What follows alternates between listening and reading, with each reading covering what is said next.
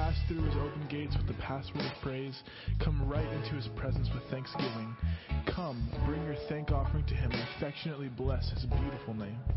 For Yahweh is always good and ready to receive you. He's so loving that it will amaze you, so kind that it will astound you, and he is famous for his faithfulness towards all. Everyone knows our God can be trusted, for he keeps his promises to every generation.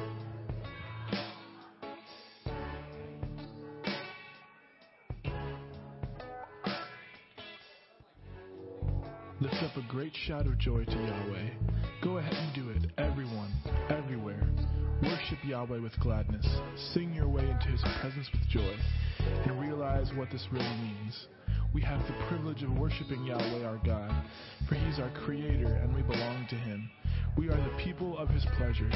You can pass through his open gates with the password of praise. Come right into his presence with thanksgiving. Come, bring your thank offering to him and affectionately bless his beautiful name. For Yahweh is always good and ready to receive you. He's so loving that it will amaze you, so kind that it will astound you, and he is famous for his faithfulness towards all. Everyone knows our God can be trusted, for he keeps his promises to every generation.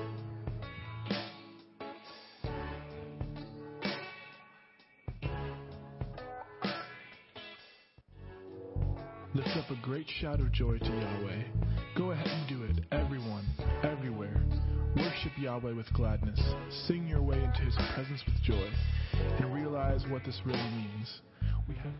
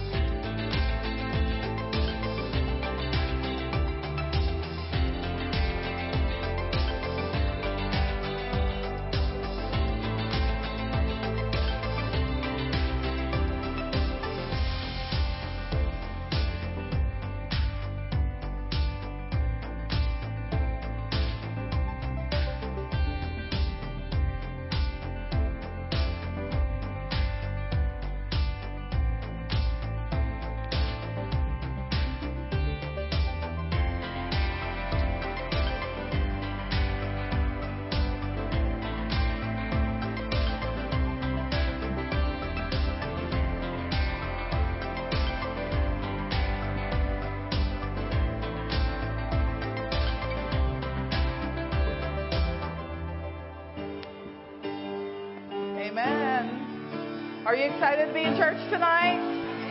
It's Wednesday night refreshing. Amen. So when you come to Wednesday night refreshing, your goal is that you leave refreshed. That's what's going to happen tonight. Amen. So Father, we just thank you for your word tonight. We thank you for bringing us here safely. We thank you for this environment, that it is protected and covered by the blood of Jesus. And Lord, we're here tonight to be refreshed from your word, to be refreshed by your presence, and to worship you in spirit and in truth. So we thank you, Father, for an awesome night with you. In Jesus' name, amen. Let's stand together. We are a chosen generation, been called for to show His excellence. All I require for life, God has given me. I know who I am. We are a chosen generation. We are a chosen generation, been called for to show His excellence. All I require for life, God has given me. I know who I am.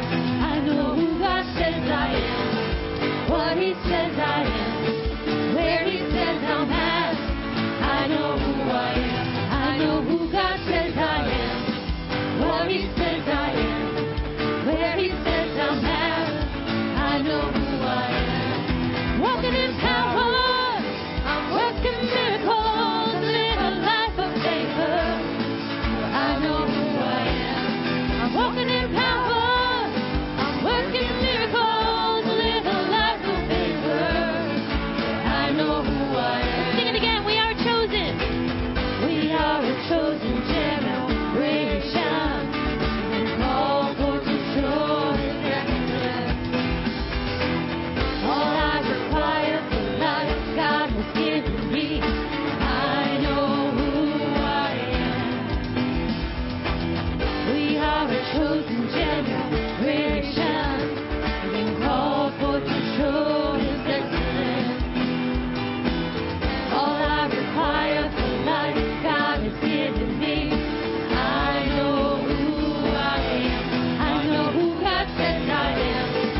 What He says I am. Where He says I'm at. I know who I am. I know who God says I am. What He says I am. Where He says I'm at. I know who I am. Walking in power. Working miracles. Live a life of favor. I know who I am. I'm walking in power. I'm working miracles. Live a life of favor. I know who I am.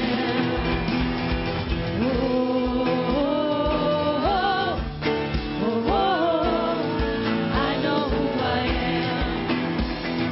Oh, oh, oh, oh. I know who I am. I am holy. I am righteous. Oh, I am so rich. I am beautiful. I'm walking in power. I'm working miracles. I live a life of favor. I know who I am. Walking in power. I'm working miracles. I live a life of favor. I know who I am. Take a look at me, I'm a wonder. It doesn't matter what you see now. When you see His glory, I know who I am. Take a look at me, I'm a wonder. Doesn't matter what you see now. When you see His glory, I know who I am. Walking in power. I'm working miracles. Live a life of favor. I know who I am. Walking in power. I'm working miracles. Live a life of favor. I know. Let's sing it one more time. Walking in power. I'm working miracles. Live a life of favor. I know who I am. Walking in power. I'm working miracles.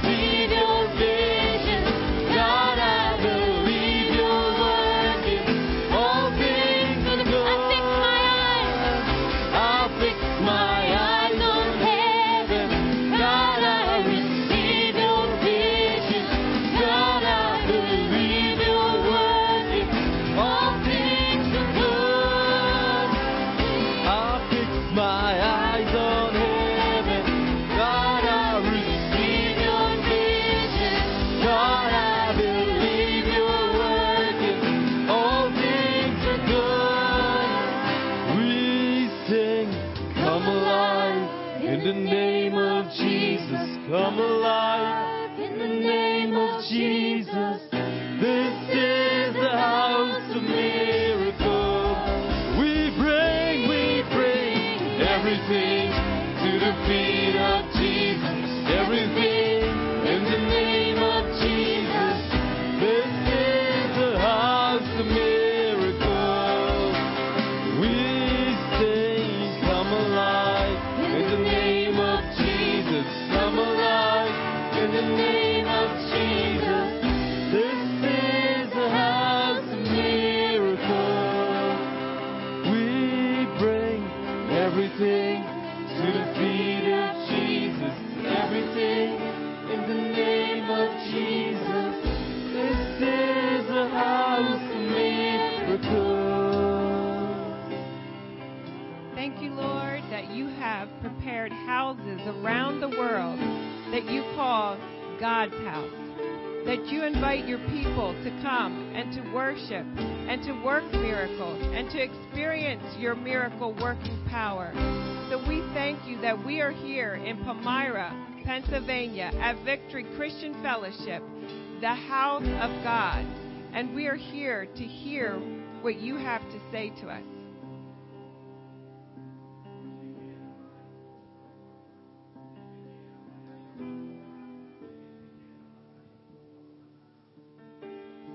Power, power, power. How much power do you want working in your life?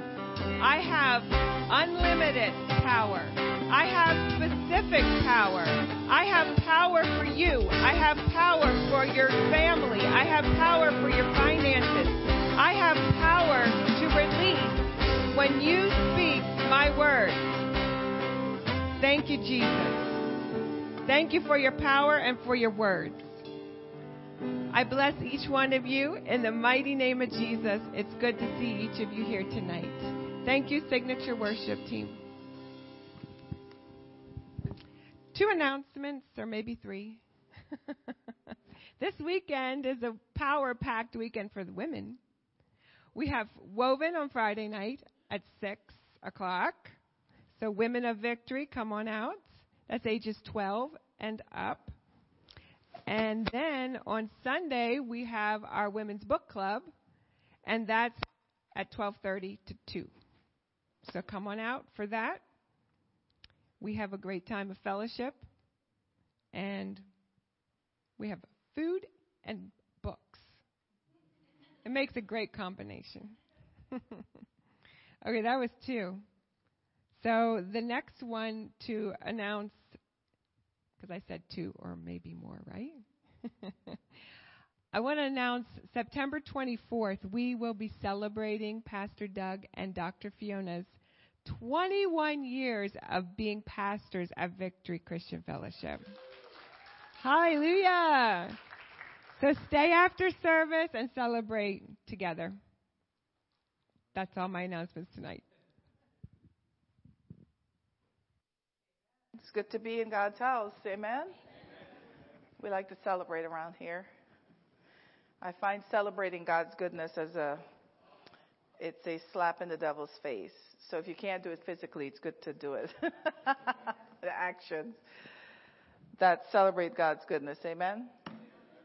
I was wondering why the crowd was so small. And then I remember there's a open house tonight, I think for the elementary school, isn't there? Yeah. So we do this school program in the middle of the week. And so we like to have a representation there whenever they're having their open house. So I already spoke in Hershey that the stuff happens not on Wednesday nights. So that's happened this year. So we got to speak it in Palmyra. They shouldn't interfere with our stuff. You know, in the Bible, everything worked around the church, the synagogue, the whole marketplace, everybody operated. So we've been speaking that in our environment, and I think we need to activate it again.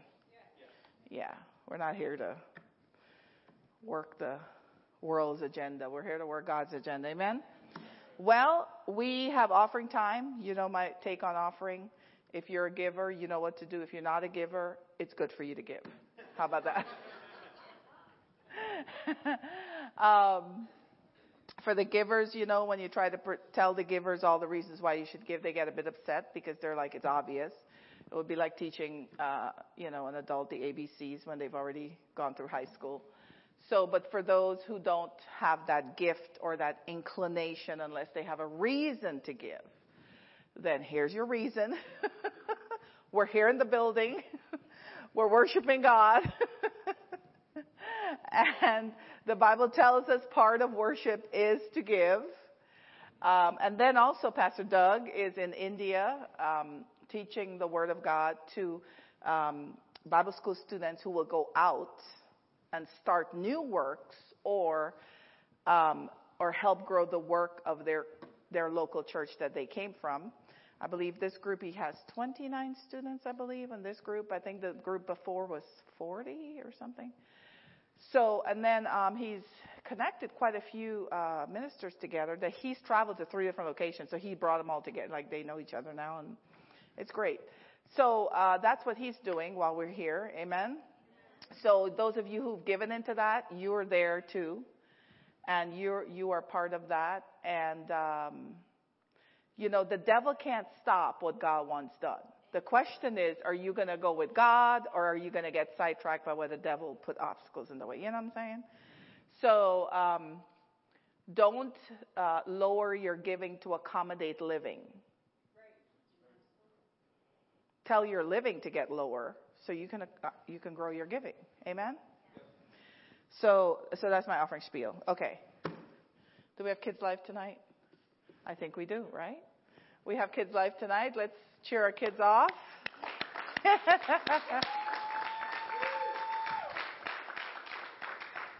Amen. And so now the note says, they have to put a note up here for me so I remember what to do. I should preach. Now is when I preach. So I'm going to preach, but let's pray first. Father, we thank you for tonight. We give you praise, honor, glory. We magnify your name. We make your name bigger than any other name. We give you highest praise than anything, anyone, any occasion that we've praised this week. We thank you, Lord, that you are set apart in our life, that no one else gets to touch that relationship that we have with you. It is our priority. It is our joy to have a relationship with you, Father. Individually as people in this place tonight, or people at the sound of my voice, but also as this church, as this house that you have created here, that you've prepared here, Father. This house is set apart from any other house in this community, from any other house that we know, that we represent, Father. This is your house. And in this house, miracles, signs, and wonders happen. In this house, questions are answered. In this house, we find solutions from your kingdom. And so tonight, Father, I speak that every other spirit must stop and desist from operating first. No other voice has permission to speak here but the voice of the Holy Ghost. And I thank you, Father, that we will hear something we've never heard, see something we've never seen, and get revelation knowledge we've never gotten before from your throne room, Father.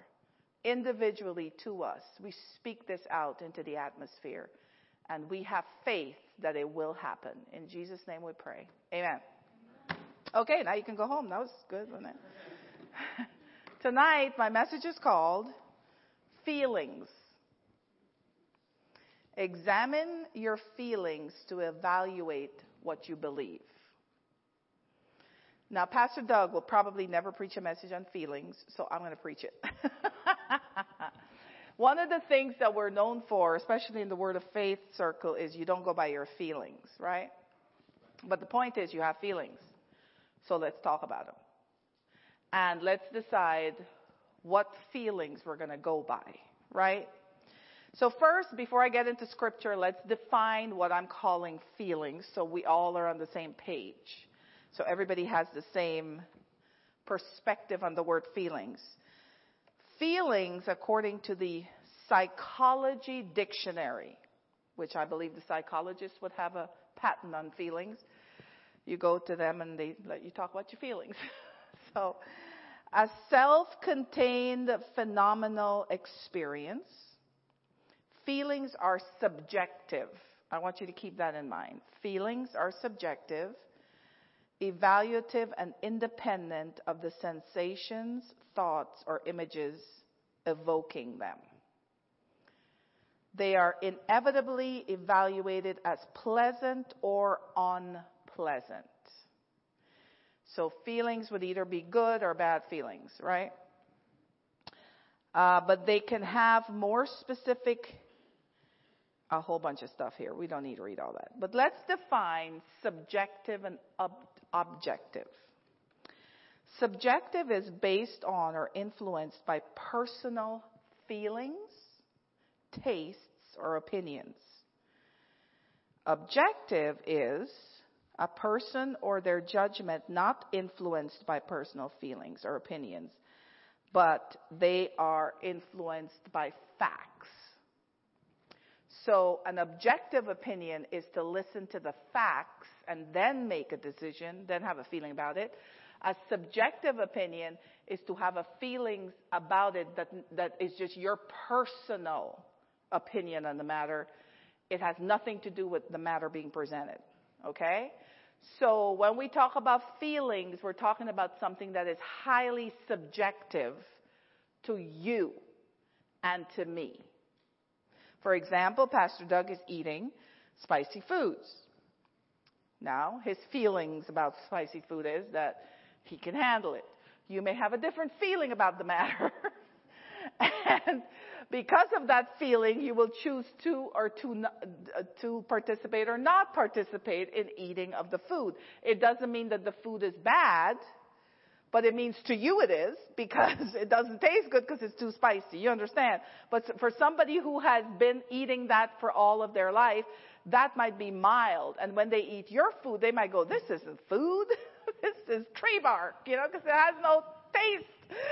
So that is completely subjective to the person having their own feelings and opinion about something. All right? Now, if we take this concept into consideration, we have to realize that our life that we're living with God is highly influenced by our feelings about God. It really is.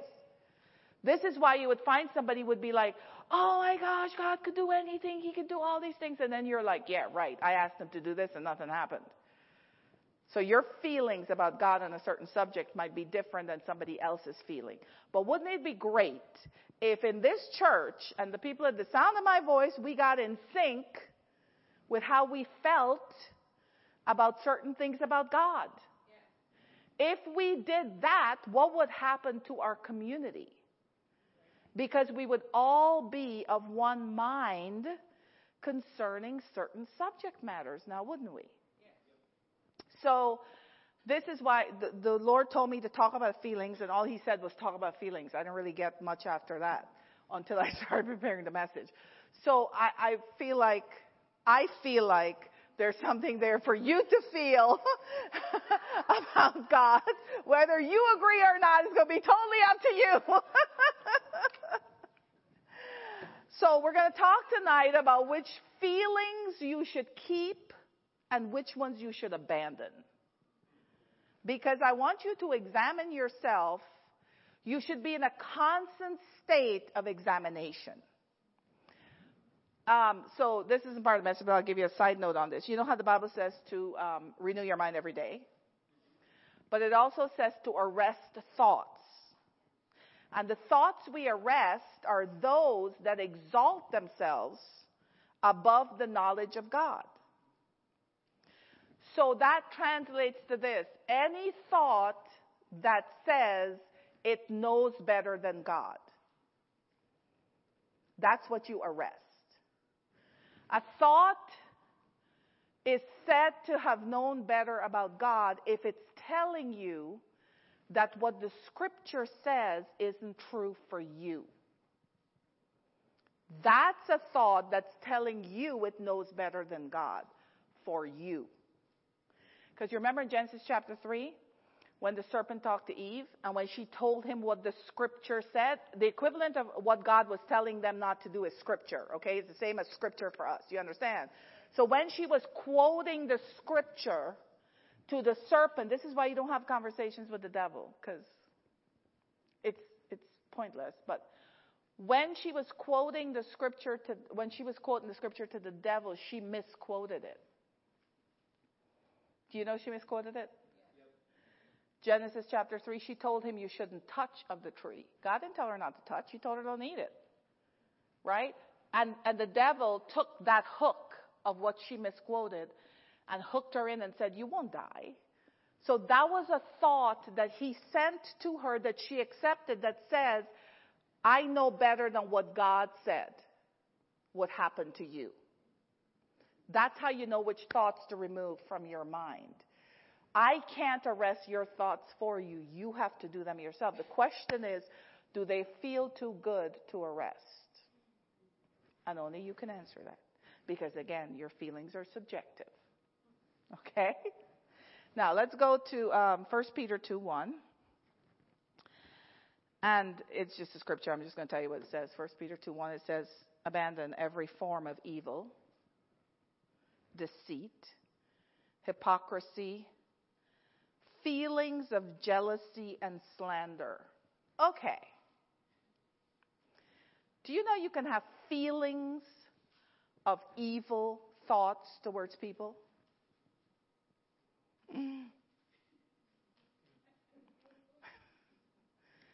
It says feelings, this is the Passion Translation, by the way. Feelings of jealousy and slander. Jealousy, you're not jealousing yourself and slandering yourself, are you? Yeah. If you think about how much somebody did you wrong, are you going to feel all gooey and happy about them? No, you're going to feel like you should tell somebody how terrible they are. And you will also feel jealous that they can move on with their life and act like nothing ever happened. I mean, am I wrong here? Right? Isn't that what happens? Those are all feelings that stir up emotions that create mindsets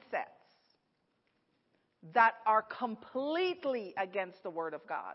There is nowhere in the Bible where there has been an exception to be able to do this. Nowhere.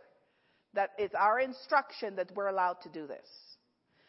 So you can figure this out for yourself. If you went to bed one night and somebody upset you that day, and you went to bed thinking about what they did, what happened, and how they were wrong, and you didn't mean to do what you did, and they did this anyway, and blah, blah, blah. Tell me, think back for a moment, and tell me, if you don't wake up in the morning with a cold, with sinus issues, feeling like your immune system is about to pop, tell me if you don't feel not so good when you wake up. You can examine for yourself and find it. You know why? Because the thoughts are putting toxins in your body at the rate of your heart beating. This is a scientific, medical, researched fact. You can go look it up. I don't got time to teach all that, but I'm just going to give you the information, okay? Every time you have a negative thought, toxic chemicals are released through your bloodstream at the rate of a heartbeat. When you think on love, the Bible tells us what to think on. Think on things that are pure. Why am I going to this? This isn't part of my notes. I got my song written here. Verse 1, chorus 1, verse 2. This isn't it. Somebody needs to hear this. When you think on love thoughts about people, then the chemicals going through your body are healing properties at the rate of the beat of your heart. So somebody could try to make you mad in one moment and you could flip it in the next heartbeat. This is why I told you, I don't know what service it was, to read 1 Corinthians 13 and master it. Because that's how you flip the devil. In the moment, you just flip it right there. The devil could see it not take. Because you flip it right there. You see? You carrying these things inside has done nothing to solve the problem. Nothing. All it does is complicate your life. Because you're generating feelings that are subjective to your mindset. Okay? Aren't you guys game church tonight? All right. Jeremiah 29:11. Jeremiah 29:11, a very well-quoted scripture written on T-shirts and mugs, coffee cups, journals, memes on Facebook and Instagram and all these places. People cheer it on, and here's what it says. This is, I believe this is the Passion. I don't remember which version I put. Maybe not. For I know the thoughts I think towards you, says the Lord. The Lord thinks thoughts. Thoughts of peace and not of evil, to give you an expected end. When you think evil, the end is subjected to the enemy you're thinking about.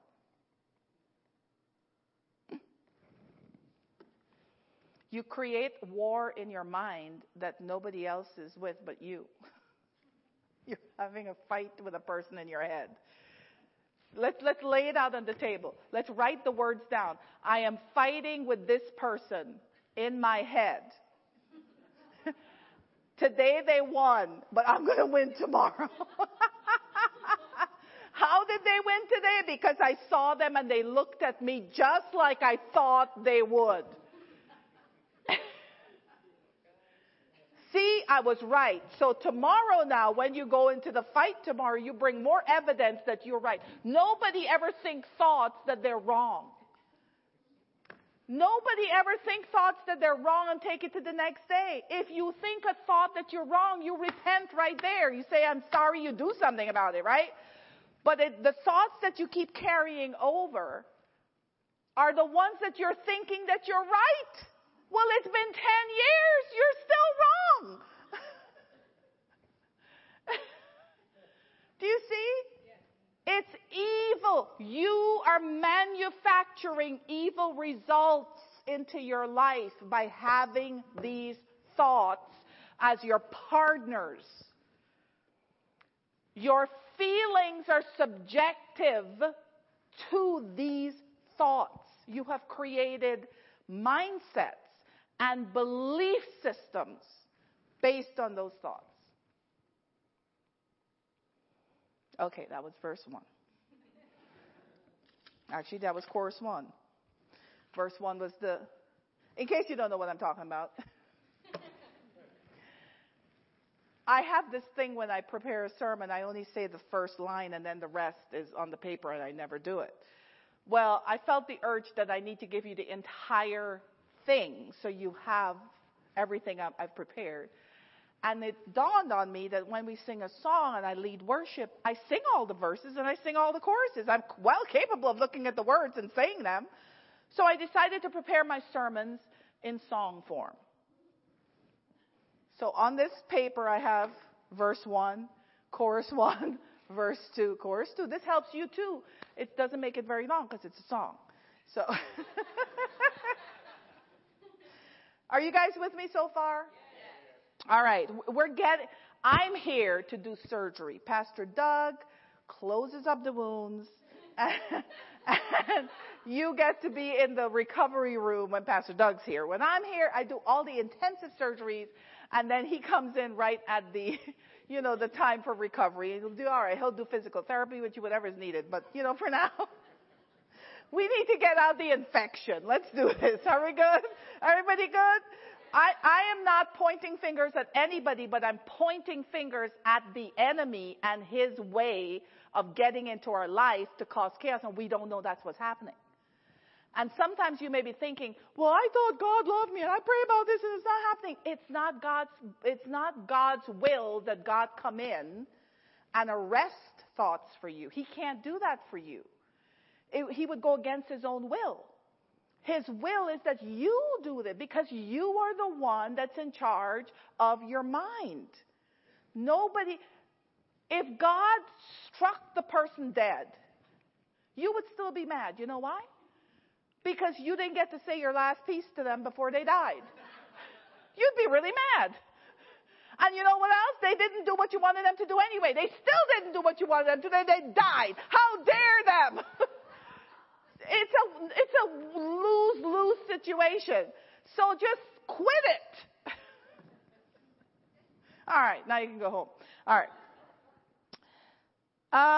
Let's go. We're in verse 2 of the song. This is a good song. Let's go to Psalm 119, verse 90. Psalm 119, verse 90. We're going to take it nice and slow and easy. We're going to ease the medicine in. I think this is where the morphine drops are coming in. and Psalm 119:90 says, and this is the Passion Translation again. I don't know if we have it back there, but I'll read it from here. Okay, the Passion. It says, your faithfulness flows from one generation to the next. All that you created sits firmly in place to testify of you. Now, here's my question to you. If you have not arrested thoughts of evil, especially towards people, and to yourself as well, do you know that you are passing that down to the people that you influence? And number 1 would be your children. Number 2, your children's children. Number 3, their children. Number 4, the next. You understand what I'm saying? And you are passing evil on when, in fact, the Bible says you should be passing faithfulness. You should be passing the faithfulness of God on. You cannot pass down criminal thoughts and love thoughts at the same time. It ain't happening. It ain't happening. You ever try to put drug dealers to live on the street and suburban family that are upstanding citizens living on the other side of the street, on the same street? Do you know what will happen after a while? We all see what happens, right? Well, you think the drug dealers are going to become upstanding citizens? Like, which one's going to flip here?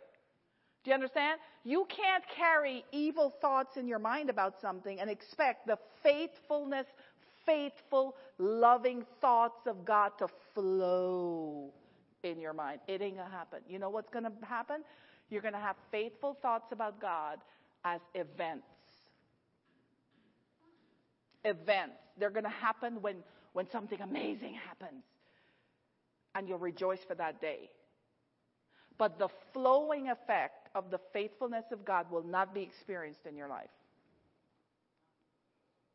because of these evil thoughts about situations in life. Everybody's quiet. Psalm 119:94, same chapter, a couple verses down. Lord, I'm all yours, and you are my Savior. I have sought to live my life pleasing to you. Examine yourself to see if this is true. Our life is pleasing to God when the thoughts we think are pleasing to Him too. Now, God ain't going to ditch anybody here. Let's just put that cap on. We're just doing surgery on one part. We're not cutting every organ out. You know, when you go in the surgical room, they're just operating one little spot. I'm talking about your mind and how you're making feelings decisions tonight. Are everybody all right? Yeah. Okay. You didn't know you signed up for surgery, did you? OR1's working today. I can do mass surgery. And then we have 119 verse 98. By considering your commands, I have an edge over my enemies. For I take seriously everything you say. You're never going to get an edge over your enemy if you have evil thoughts. Evil thoughts are powerless to win anything. And it doesn't win a single thing. Zip, zero, nada. What other language you know? Say it zero in that language. I fired somebody the other day because she was a thief and a narcissist. But one of her family members still works for me. But I wanted to examine her and see what she was like. They might be watching this, I don't know. But that person's never going to work for me again, ever. I think they are. So the family member that works currently reports everything to them that's happening at the workplace. Everything, like. We know they're doing it. I mean, it's not like hidden. So my staff was reporting. I said, guys, listen. It's even better when the devil knows what the testimonies are. It doesn't make him feel good at all. Go ahead. Make sure they know the truth. Tell them all the details. Let them know all the blessings that are happening. Don't try to hide anything that God's doing. Lay it on thick. Make sure they get all the right details. Give them pictures if they need it. You see, we do the opposite. We try to hide what God's doing from us because we're afraid the devil will steal it, or the devil will stop it, or he can't. If your heart is clean, if your mind is right, you won.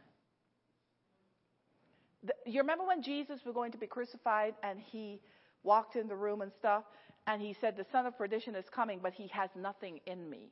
You remember that? The devil had nothing in Jesus, so much so that he could not identify him among his disciples. Judas had to point out which one was Jesus. Do you see? You should be undetectable by the enemy because there's nothing inside of you the enemy can connect with. If somebody does you wrong when they come in your presence, they shouldn't feel embarrassed by you. They should be embarrassed by their own decisions and their own way they've been thinking about you. Do you see? It happens in a controlled factor. So if you're trying to make somebody do something and they're not complying, you're going to get mad. And you're going to start counting how many more chances they have. And then in your life, you've developed how many chances people get. And this is where you have an error too. You don't give the devil a second chance. If somebody's trying to kill you, don't give them a second chance to kill you. Cut them off. But if you don't know how love operates, you'll think if you cut them off that you're wrong. You're not wrong. If you do it in love, you're not wrong. If you do it in vengeance and I'm going to show you and I'm the boss and I'm over you, that's wrong. You understand? But if you walk in love, you think about who you're protecting from this person. Who you're protecting from this event of ever happening to somebody else. Jesus did not allow the fig tree to live because it would have done the same thing it did to him to somebody else. Because when Jesus cursed the fig tree, he said, no man will eat of you anymore. Right. That's what the curse was. You're not going to get to do this to somebody else. Do you see? Right. Yeah. He didn't remount the tree and go on and point it out to the disciples. See this thing right here? Big waste of time. Such a loser of a tree. He was about his father's business, but he stopped. The thing that couldn't produce, he cursed it and said, well, then if that's what you want to be that. Nobody else is going to get fooled by you, period, and moved on. He didn't sit around and wait for it to happen. When you sit around and wait for something to happen to your enemy, that's revenge. We're almost done. The infection's coming out. How do you feel about people that don't keep their commitment to God? Are you the commitment police of the Bible? Psalm 119, 113. Here's what it says. I mean, this is serious words right here. I despise those who can't keep commitments, for I passionately love your revelation light. Okay, what I want you to know this in context of is the people who continually go against God should not get your loyalty in that matter. So you shouldn't be like, well, I know their heart. Well, we all do. They just displayed it. Do you understand? You shouldn't be protective of someone that is blatantly against God And you think it's okay for them to do what they need to do because God loves everybody. Well, everybody gets a chance to go to heaven or hell. Everybody does. Every last one of the humans born on this earth, they will go to heaven or hell, and God loves people. But the choice is up to them. You see? That's the love of God, to give us the choice. That's where the love is. The love isn't protection from evil. The love is the choice to choose between God or evil. That's the choice. You see? So when we think we're being all holy and pious and Christian-like by just letting people slide with their disgusting, bad, evil behavior towards God, we're part of the problem. And if you walk away and just think that you don't have to say anything, even if it is into the atmosphere, then you're wrong too. Because that's why we have people can go into schools dressed up as the opposite gender and they're okay. It didn't just happen overnight, folks. It happened when the Christian teachers didn't think much about, speaking into their atmosphere. It happened when the Christian principals didn't think about speaking into their atmosphere. They're all afraid about what the law would do to them.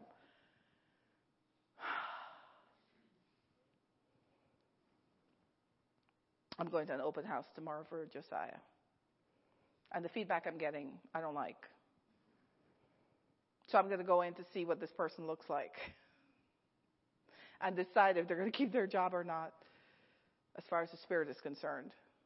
Do you know you can get people fired just from speaking in the spirit realm? You know you can make them resign from speaking into the spirit realm. Do you know all this? So you don't have to fight with people. You cut off the spirit that's at work. Because if you fight with a person, then the person leaves and they're upset at you. But somebody else will come in that's probably worse. You fight with the spirit. In the weapons of our warfare, they're not carnal, but they're mighty through God to the pulling down of strongholds. You cannot leave the stronghold active. You have to pull the stronghold down. Put the devil to work. When you show up somewhere, all the work he's been doing for years should come crashing down. Like, just boom. Do you understand? Yeah. And then he's got to labor to build it back up. And you're doing what you got to do in the meantime. And then when you see it raise its head, you just pull it down again. You don't have to sit there and watch so you could pull it. Don't even bother. Do what you got to do. You understand? Do the work of the ministry. Live your life. Create a life that's pleasing to God. Build something.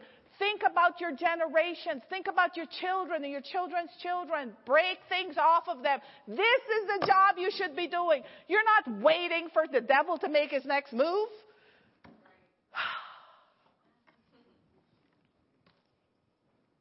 Chorus number 2. Wealth and riches. You should say those words to yourself in the mirror and see what your feelings are about them. Wealth and riches. If you think somebody robbed you from being rich or even having a living wage or something, then you are wrong. And you should change your thoughts towards that. Because the devil came and took the earth that God created for man. And God didn't go off crying. He had a plan. And he put his plan in place. God is our plan. When stuff goes awry, God is what we activate. Not evil thoughts towards the people. They're not my source. You know, several years ago, I don't know, maybe it's 10 years ago now, 8 years maybe, there was a couple from here, from America, that visited the orphanage. And when they visited the orphanage, at the same time, there was a lady that was visiting that was friends with my mom's with my mom, best friend with my mom or something. So there were somebody from America. I think that person was from the U.S. as well. Anyway, while this couple was there, they brought strife to the orphanage. But it wasn't detectable right away. So they would start setting strife. You know how somebody sets strife? They make up stories and tell other people about other people. And they just back off and watch the people just like fight. Yeah, that's what they did. They did it so well that this woman, they start fighting with this woman about her time to do VBS with the kids. So I wasn't much involved with the orphanage at that time, but my parents were there. My parents were physically on the premises, and they're having this argument about who took 5 minutes extra and who didn't. I'm like, my mom's calling me to tell me this. I said, what? It was so bad that the woman that was staying there packed up and left the orphanage. She was staying at the orphanage. She left the orphanage in the evening, which is pitch black and dangerous. You don't want to do that. That's how bad it was. This couple ran this woman out of the orphanage from the way they behaved and the strife they set. The woman never wanted anything to do with my parents or the orphanage or anything again.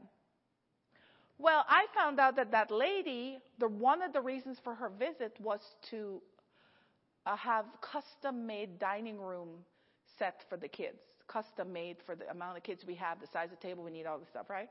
Well, that went away. So I found out about it, close to when my parents were dying, and I thought, oh, no. I'm getting my tables and chairs custom-made and more on top of that. Well, this week that happened. Isn't that awesome?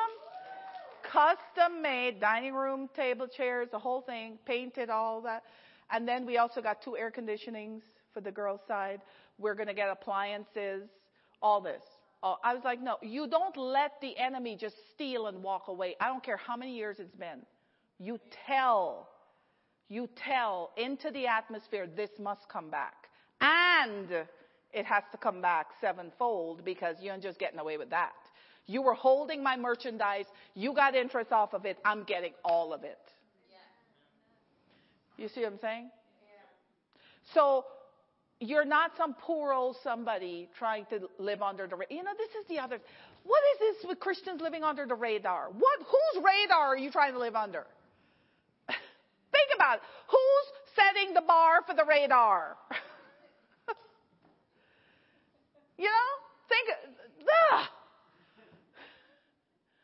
When I worked in corporate America, they knew who I was. They were shocked that I was that. We never met a preacher's wife that talked like you. Well, good. I haven't met many, apparently. Because I wouldn't put up with stuff. You see what I'm saying? I wouldn't put up with stuff. I'd get up and announce, no, this is not happening. And you have to start making the right things known. Nobody has a problem voicing how they don't like something and get a crowd to go with them, don't you? If you don't like a family member and you find another family member to agree with you, boy, that's like easy peasy, let's do this. But what if you didn't like what they did because it was evil and you voiced that instead of they did you wrong? They didn't just do you wrong. They're probably doing everybody wrong. So you're not that special. You know what I'm saying? Psalm 112:3. Great blessings and wealth fills the house of the wise, for their integrity endures forever. So here's what I want to ask you. If you feel that it is wrong to have wealth, great blessing and wealth, then you're saying that you're foolish. Read the verse again. Great blessing and wealth fills the house of the wise. So if your feelings are about riches and wealth, that evil people have that, or you got to be greedy to want that. That's a foolish statement and a foolish feeling. And here's what's going to happen. If you think this way, you're going to think this way about people who are. You're going to think that they're greedy. They got the wealth in a bad way. They somehow robbed somebody to get it. It's even worse in the church. Oh, my God. If you see a rich preacher, well, that's just the end of all mankind. Josiah says that we're rich. And I don't disagree with him.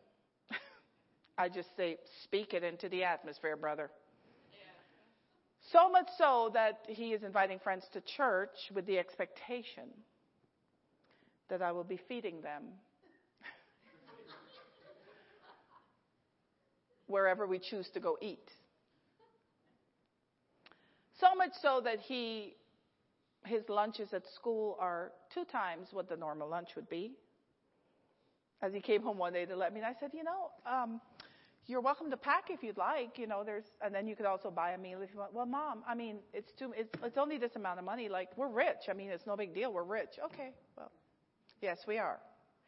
I will not tell you otherwise. If you are convinced that we are, then so be it. You see how we could lower ourselves to accommodate where we are, not where we want to be. So our little Josiah, we call him the little prophet because he'll say something and it'll just happen. And so I just say, this is a good person to agree with. Sounds great to me. He came when he was 2 years old. Him and I were leaving. This is the first time I recognized it. When I was pregnant with Josiah, I would be in my office and I would see a vision of a meal. I would see everything about it. I would see what the takeout container looks like, how the food would be in the container, everything. And I would be like, I want that food, but I wouldn't know what restaurant had it. I wouldn't know where to order it from. So I would get the name of a restaurant. So I'd call them up and I'd ask them if they have this item, whatever. They go, oh, yeah. When Doug would go pick it up and bring it to me, it would look exactly like I saw. And I'm like, oh my gosh. So this day we came out to the porch. We're going somewhere, and he comes out. It is the brightest sunny day ever. And he says, Mom, we need to get an umbrella. I said, oh, no, honey, look. He said, it's going to rain. I said, no. And I looked at my phone, no rain in the forecast, nothing, no rain. No, honey. We put our foot on the steps to go down, and boom, rain. He said, see, Mom, I told you. I was like, okay, well then, we need to start listening. But wouldn't it be good to pass that down to your kids? You see the difference? Instead of, well, what do you think, I'm made of trees? It's still surgery. You're doing all right. The anesthesia is working well. You're not feeling a thing. So, Psalm 119:72.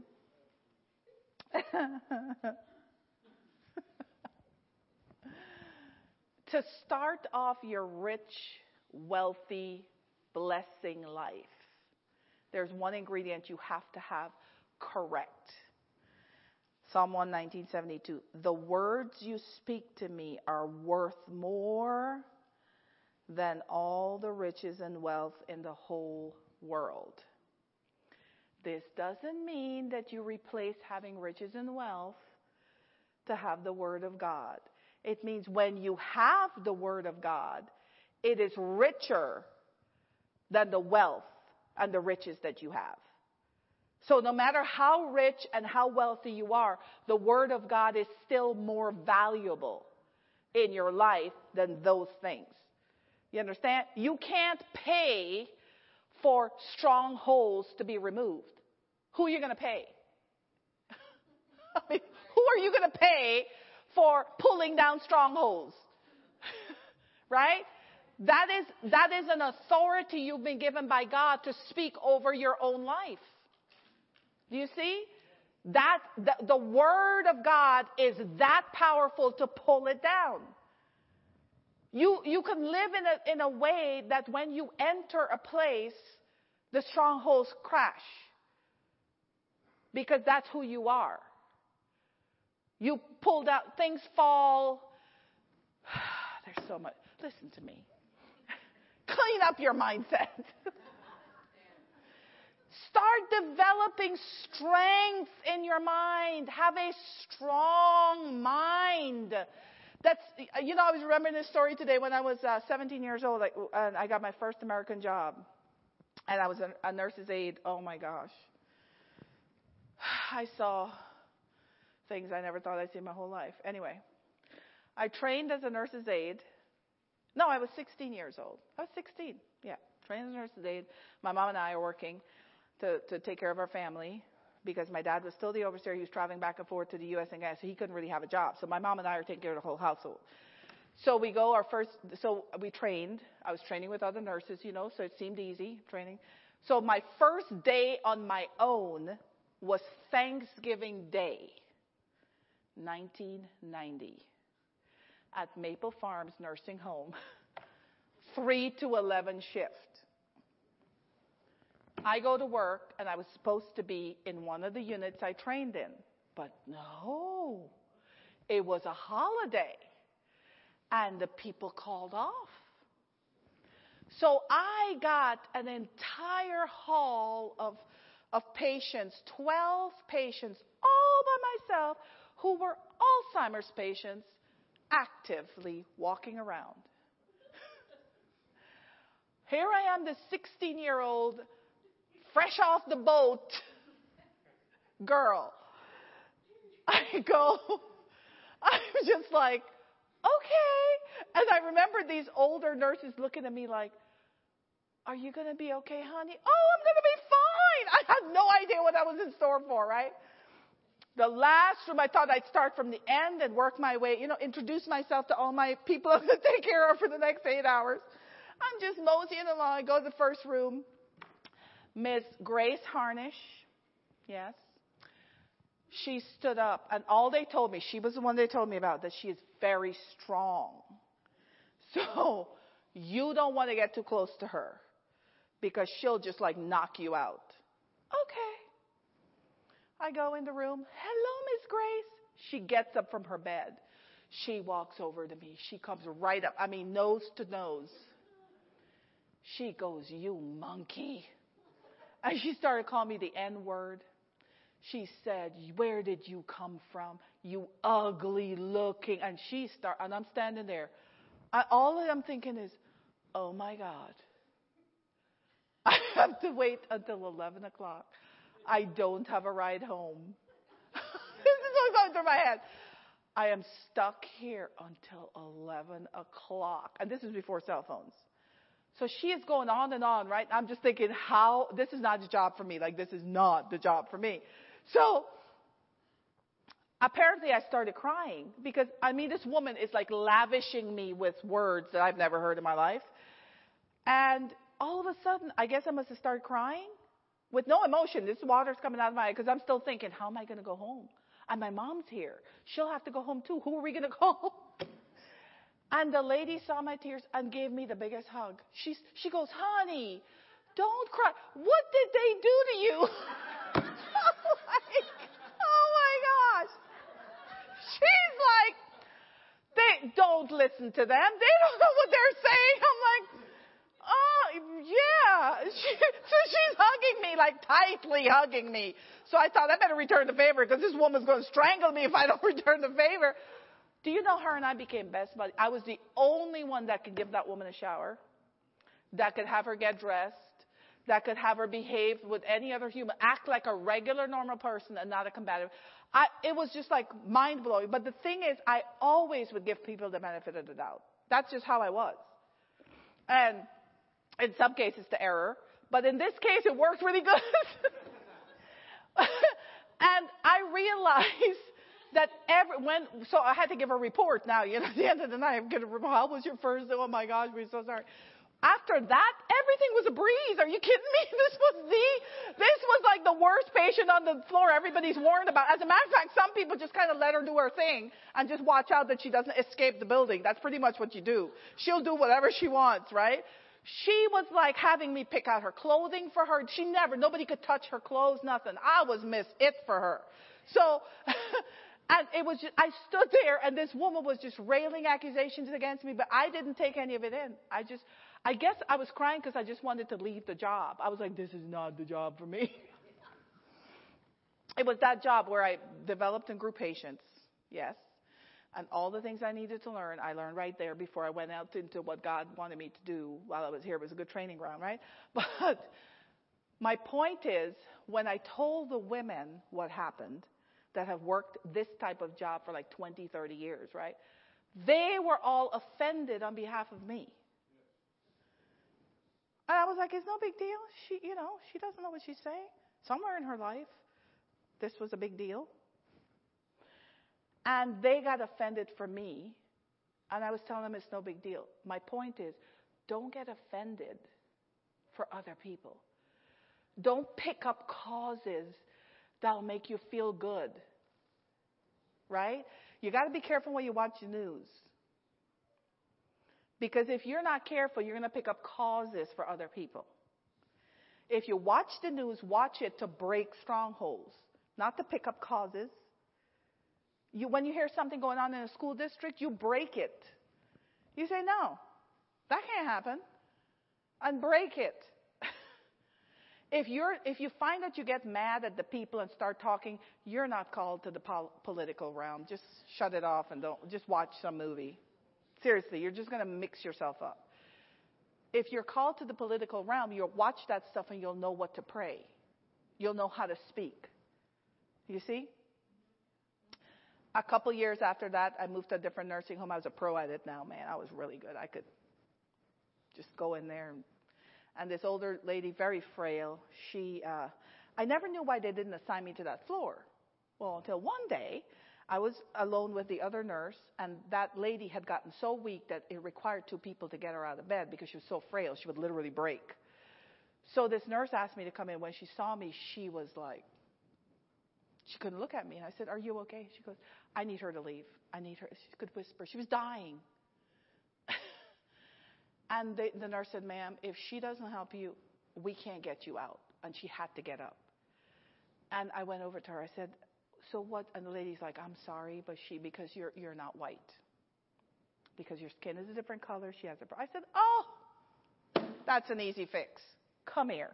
I said, and I'm getting closer to this woman, her eyes, she's like scared out of her. I said, I know what the problem might be. You think that if I touch you, you're going to get brown like me. But that's okay. Let's test it out. Let's see if I just like put my arm next to yours, let's see if it's going to rub off. And she was like, I said, well, you willing to try? Well, okay. I mean, I guess she was scared because I was so close. So I rubbed my arm and put it, and I said, see, it's still there. Nothing. She goes, oh. And I said, well, I'd be happy to help you. I really would. And then you don't have to see me again. I'll just help you this one time. So we did, put her in a chair. From that day on, I was her nurse now. Yeah. But do you see, her feelings towards me could have caused me to have negative feelings towards her. Do you see? But if you live a life where people can't offend you, even if they try, the devil doesn't have any leverage. Think about, I was 16 years old. Well, at that time I was 17 or 18 by then. Do you see? You always live a life where you have the upper edge, and the way you have the upper edge is by the love walk, and the way you do the love walk is to not get offended. For your own life or for somebody else. Don't get offended on behalf of somebody else. If you want to help somebody, offense isn't how you help. If you want to help somebody, help them break strongholds. Show them how to do it. Don't get in with them and say, yeah, you're right, I know what they're like. So what if you do? It doesn't help the situation. Do you see, church? Colossians 2:3.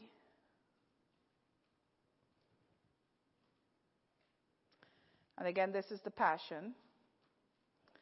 For our spiritual wealth is in him, like the hidden treasure waiting to be discovered. Heaven's wisdom and endless riches of revelation knowledge. When you get heaven's wisdom, riches are inevitable. The thing is, if you think badly about riches and rich people, you're not getting anything. It's not going to happen. Because you're naming yourself with evil. You're saying you're evil if you get it. Someone was telling Doug that they're not poor, but they're not rich either. I said, well, okay. It's bad to be poor, and it's also bad to be rich. So I guess, I wonder what the middle is, though. Like, did they give a number of what poor is and a number of what rich is? To make sure you're in the middle there? Do you see these crazy things? But they got it from the church somewhere, because they're in church. They're not here, by the way. They're in church. Do you see? That's an evil thought. That phrase is evil. That's not from God. That's an evil thought. Because that means you have put a limit on yourself as to how much you're willing to get from this earth to do the work that needs to be done. You've put a limit on yourself as to how you want to be identified as being part of the kingdom of God. You're more afraid of what people will say and call you if you are too rich. Do you know to be blessed is to be envied? If any area of your life is not enviable, it's not yet blessed.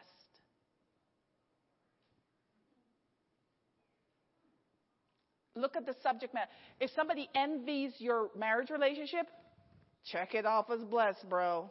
We blessed. Anybody envy the house you're living in? Got the blessing on it. Yeah.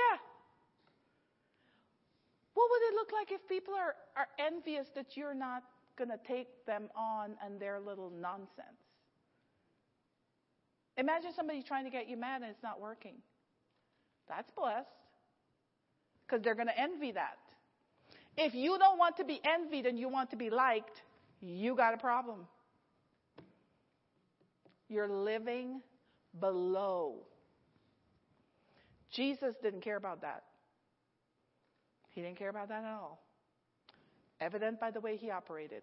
Amen? Okay, here's my challenge to you because, I couldn't sing the whole song for you. I'm at the bridge in the ending, but it didn't happen.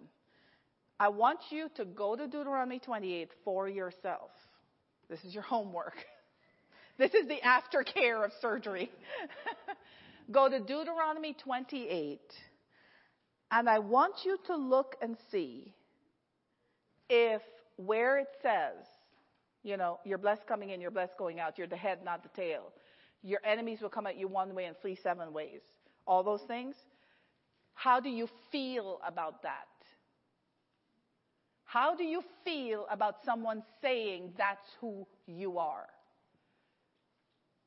If you have a problem with being any of those things, what that means is you are going to hold yourself back from fully becoming that.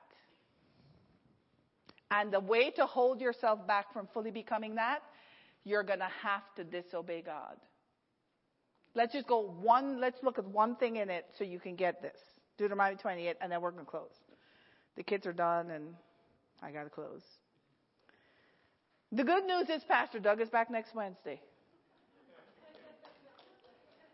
Josiah's clapping about the whole thing. I don't know what that means, but okay. I won't get offended, thank you. Deuteronomy 28. And here's how it goes. This is the Amplified. Switching to the Amplified there, Josh.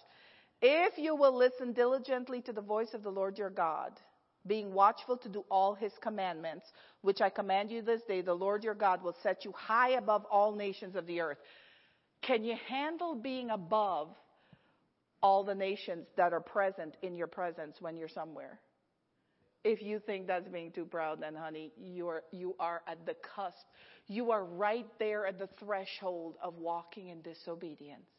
You're a prime target for the devil to say, we got us a hot one right there. Verse 2. I'm just saying, in order to not have this, you have to disobey God. That's really what it's saying, isn't it? Okay, verse 2. All this mediocre stuff you've been thinking about, well, we want to stay right in the balance in the middle. That ain't from God. Okay. Verse 2. And all these blessings, if you just want some, I'll just leave some for other people. That's from the devil, because you are implying God doesn't have enough for his children. Verse 2. All these blessings shall come upon you and overtake you. Wait, I'm not ready. I'm not ready. That's of the devil. This was the gist of my message, but it's already at the end, so you're going to have to go get revelation for yourself. But if I told you this in the beginning, you wouldn't have been able to handle it, because you know what I'm talking about, right? Okay. All these blessings shall come upon you and overtake you if you heed the voice of the Lord your God. So if you don't want the full of this, you got to stop listening to God at some point and say you heard enough. Verse 3. Blessed shall you be in the city, and blessed shall you be in the field. So if you think you're only called to one particular thing, and you can't do another thing, you are also wrong. And thinking evil thoughts. Blessed shall you be. Okay, verse 4. Blessed shall be the fruit of your body, and the fruit of your ground, and the fruit of your beasts, the increase of your cattle, and the young of your flock. If you think your children are going to go to hell, you are thinking evil. Because the fruit of your body is your children. And it's also what you produce. Besides children, the work you do. If you keep, I can never do anything right, you are thinking and speaking evil. You have evil thoughts in your mind that need to be arrested. You might need double handcuffs for some of them. It is not of God. It is not humility. It is not kindness. It is not godly. It is not wisdom for you to leave a little bit of imperfection in there so you can say you're human. It's not. We are supposed to be going from glory to glory, not back off if we got too high. Not leave some for other people because we don't want to take it all. Who are you to decide that you got all? How do you know what the treasury of heaven has? Who are you to decide? That's pride. This is my dad right here. This is what he would have done. Okay? Do you see what I was trying to get to the whole time? If you go now and take that and you go read Hebrews chapter 11, that is what we call the hall of faith. And you see what those people did, the exploits that they did. The reason they could do all those things is based on Daniel 11:32. Because they knew their God, they could do exploits. If your feelings about God is middle ground, we want to stay under the radar. We don't want to get anybody upset. You are operating in evil. And we just took the cancer out. We're going to set it off in the side. And now we're going to close it all up. You were not designed by God. You were not born again to accommodate evil. You were born again to think with the mind of Christ. That's the mind that was put inside of us. Not the mind of this world.